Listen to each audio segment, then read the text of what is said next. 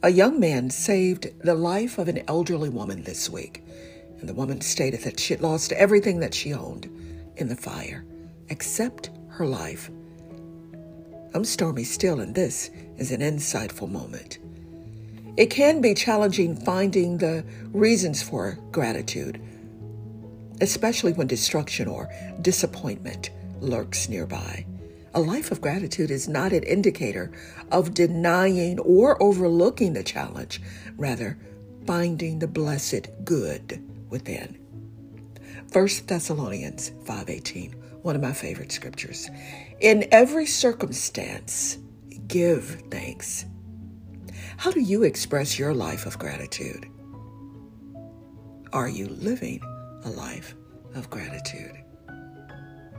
If you've not subscribed to the podcast, I want to encourage you to do so. Head to the website if you need more information, www.stormystill.com. Leave your thoughts, your insights, and wisdom.